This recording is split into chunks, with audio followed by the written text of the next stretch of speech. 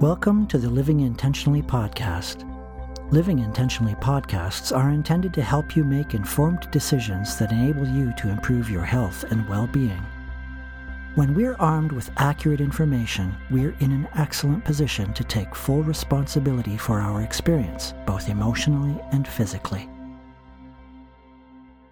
And welcome to the Living Intentionally podcast. This is podcast number 7. And welcome to 2016, everybody. This is January. We're just 9 days into the year now. And how are you doing with your New Year's resolutions? Did you make any New Year's resolutions? What I'd like to talk to you all about today is the importance of a healthful diet. When I was in my teens, in the mid-1970s or late 1970s, it was actually a very rare thing for anybody in my sphere to be considerably overweight. Obesity, clinical obesity, was just not something that was really a common thing to see. Over the last 40 years, we've really seen a tremendous increase in weight conditions, obesity, and, it's not just a problem for a specific age group or a specific sex. You've got kids who are, 18 months old and who are overweight, obese, and suffering tremendous health issues as a consequence of that. And this is a very serious issue. Not too long ago, I had a conversation with a very good friend of mine, Stephen M. Brown, who runs a website called post.modern.diet. Postmodern Diet is a very useful resource for information on how to lose weight and how to keep it off. And the most important thing about postmodern diet is that rather than focusing on any kind of a particular dietary fad, this is all about understanding the nuts and bolts of what makes metabolism work.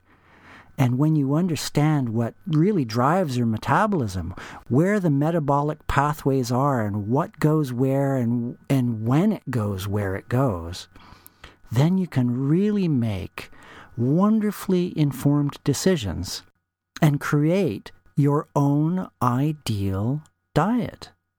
So if you're struggling with a weight issue, I strongly encourage you to hang in here and have a listen to all the stuff that we're going to share. First off, I'd like to just kind of dive in and have him discuss his own personal aha moment when he realized that what he thought was the way to do things wasn't exactly getting what he expected. I was doing all of the right things, and I say right things in air quotes. I was doing all the right things about diet. I would read the magazine articles and that say, we should eat whole grains and we should eat our yogurt or whatever it happens to be, the new superfood out there. And despite all that, I was steadily gaining weight. How heavy did you get? Actually, not to the point of being considered medically obese. I guess at my peak, I was about 89 kilograms, whatever that is in pounds.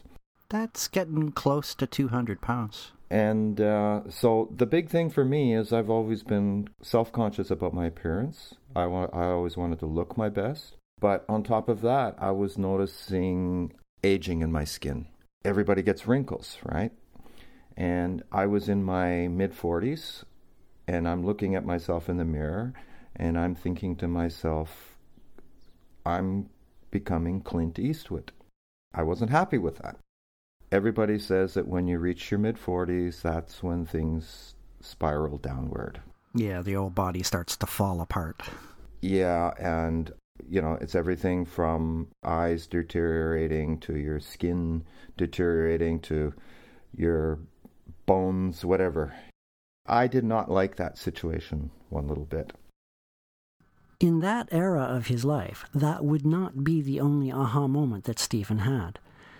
In the next section, he describes how during a trip to Thailand, despite being incredibly active, he still managed to gain weight.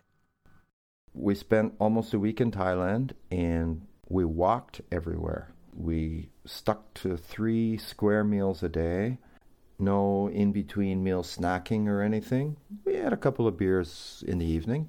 With all that walking, I was looking forward to getting on the scale when I got back to Japan. Actually, it was at that time that I got on the scale and found that I was 89, well, I was 88 or 89 kilos, I can't remember, but I had actually gained a whole kilogram in that 1 week in Thailand. After returning from Thailand and discovering that he'd actually gained weight during his trip, Stephen started looking into possible solutions to the problem. Of course, like many of us, he looked into possible diets. Now, Stephen is an intelligent character, and so he's pretty skeptical about the promises from most diets, and he is very, very much aware that not every diet under the sun is going to be healthful. On the suggestion of a friend, he looked into the Atkins diet, and he decided to try it out. He saw his first weight loss within 3 days. He stayed with the program for 6 full months, and he went down to 75 or so. And so you can do really amazing things with that diet, but it's not going to be the be-all and end-all, and it's probably not what you want to be on for the rest of your days. I'll let Stephen explain further. You're not actually following the Atkins diet anymore, are you? You're eating a low-carbohydrate, moderate protein diet, right? It depends on what you mean by low carbohydrate. So there's people out here that say, that they're on ketogenic diet for life. Well, that's a fallacy. None of these people can sustain a ketogenic diet for life. I don't know whether that needs explaining, but... Well, what is a ketogenic diet? One of the effects of fasting, we'll talk about fasting, is that your body has to internalize its energy resources. In other words, you don't have energy coming in from your food intake, so you now have to resort to getting your energy to live from your energy stores within the body. And the primary store of energy is going to be glycogen, which is essentially starch. And there's only about 1 kilogram of starch in your body. Half of that in the liver. And if you do the math on that, that's going to be roughly 4,000 kilocalories of energy stored. So you're going to deplete that.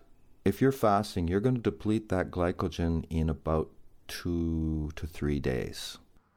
Right. And it's no coincidence that I didn't start losing weight until the 3rd day. Right. So those first few days of your initial Atkins experience, you were basically just living off glycogen stores. For energy, yes. Right. Now, on day 3, or when the glycogen runs out, now it's like flipping a switch. Your body goes into fat-burning mode. Mm-hmm. We all know about high insulin causing your body to store fat. Well, there's an opposite hormone also coming from the pancreas called glucagon. And that actually puts the brakes on insulin and causes your body to kick into fat-burning mode. One of the communications of glucagon is to tell your cells not to store fat, but to dump it instead. It's basically your fat cells are squirting lipids into the bloodstream. Okay. What happens to the lipids once they get to the bloodstream? I mean, how do you actually burn fat as energy? So on the cellular level, you have mitochondria. The mitochondria is the actual furnace that does the burning. It creates the heat in our bodies. And it can either take glucose or fat and convert it into adenosine triphosphate, or ATP, which is it's commonly referred to as the currency of energy in the body. It's a cellular currency of energy. Okay, so your cells are basically well equipped to use either glycogen or fat, just equally able to use that as energy. Right, and that brings me to the original question about ketogenic diet, because while you're dumping off fat into the bloodstream, your liver is doing two things. For one, it's manufacturing glucose from the fats. This is called gluconeogenesis. And that's basically to stabilize your blood sugar while you're fasting. And the other thing is it's producing something called ketone bodies. Now, ketone bodies are actually three chemicals, one of them which is acetone, believe it or not. And these can also be used on the cellular level for energy. And in particular, fat cannot cross the blood-brain barrier. So when we are feasting, if you like, our brain is consuming glucose almost exclusively. When you are fasting, your brain will continue to use glucose, but it will also use ketone bodies for energy. Interesting. So this is considered a supplementary form of energy.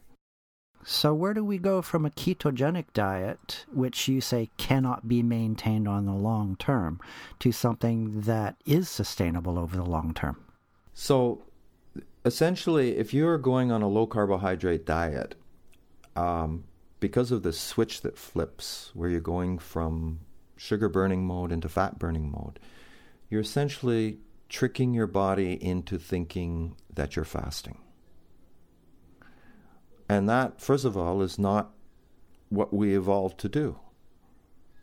Certainly we go through periods of fasting, but we don't do that 24/7. The real problem with being ketogenic all the time is that you're not going to get enough of the nutrients from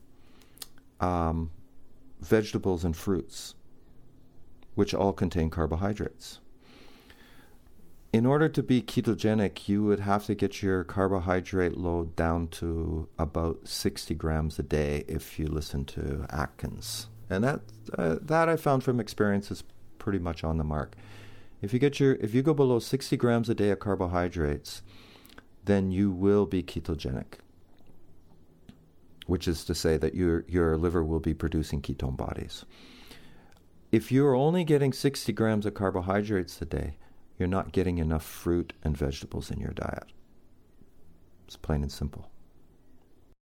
Right. Now, the issue here that I think is significant for everybody is the whole concept of not all of your carbohydrate calories are created equal because, I know for a fact these days that the number one source of calories for North Americans is high fructose corn syrup, and that is a heavy carbohydrate load on top of any proper dietary intake of fruits and vegetables that you may be taking at the same time.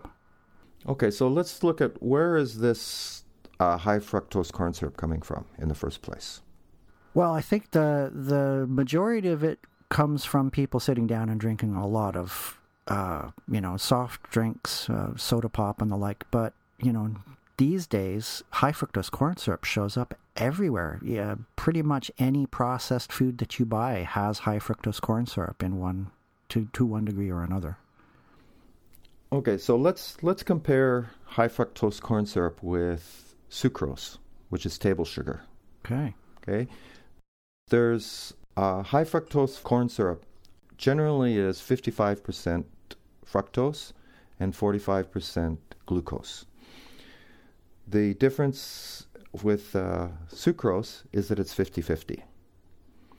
So we're actually seeing a 10% increase in the fructose level. But the problems in the modern diet started before we were producing high fructose corn syrup. The problem in the modern diet is that there's sugar added to foods, period.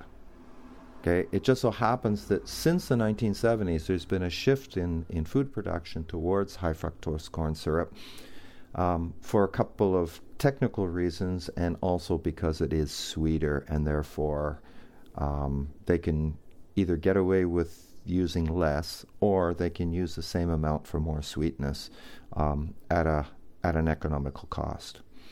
So ultimately, the problem is that we've increased our sugar intake constantly since I'm going to say 1960s.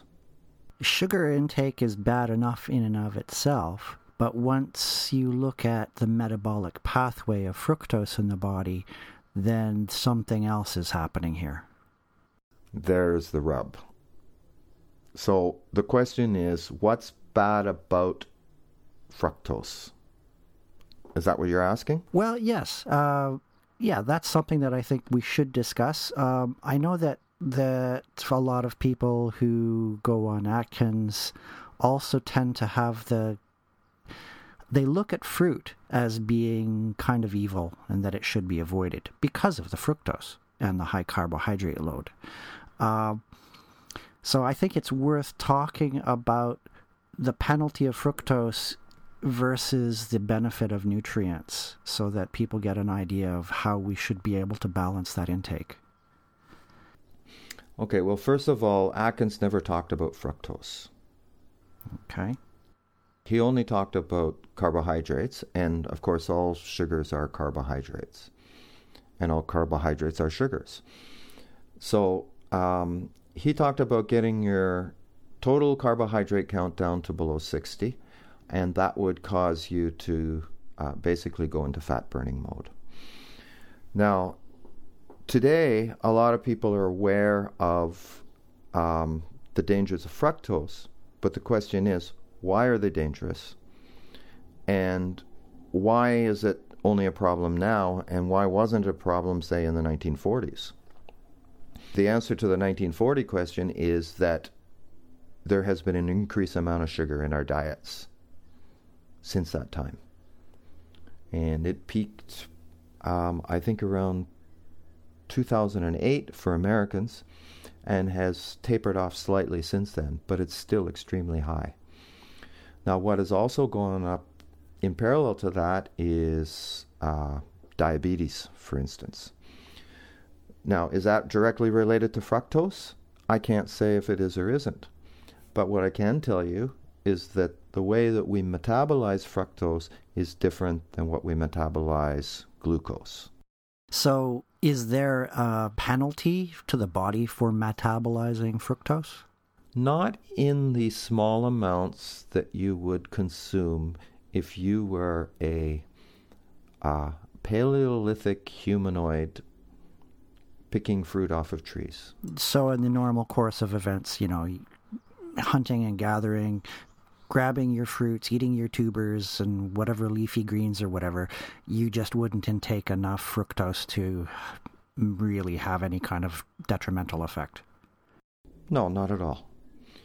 So what amount of fructose is going to be a problem? Well, up to a certain level, I think it's about 150 grams of fructose. Your body can cope with that level. There are a number of different metabolic pathways that can take fructose and either convert it into glucose or convert it into fat. But beyond that level, the burden is 100% placed on the liver. And the liver can only turn it into fat through a very specific metabolic pathway, which is very similar to the way that it metabolizes alcohol into fat. So this then leads to, just as you can get alcoholic fatty liver disease from excessive drinking, then you could also get non-alcoholic fatty liver disease from excessive fructose intake. Well, in fact, that's one of the things on the list of metabolic syndrome, is non-alcoholic fatty liver disease.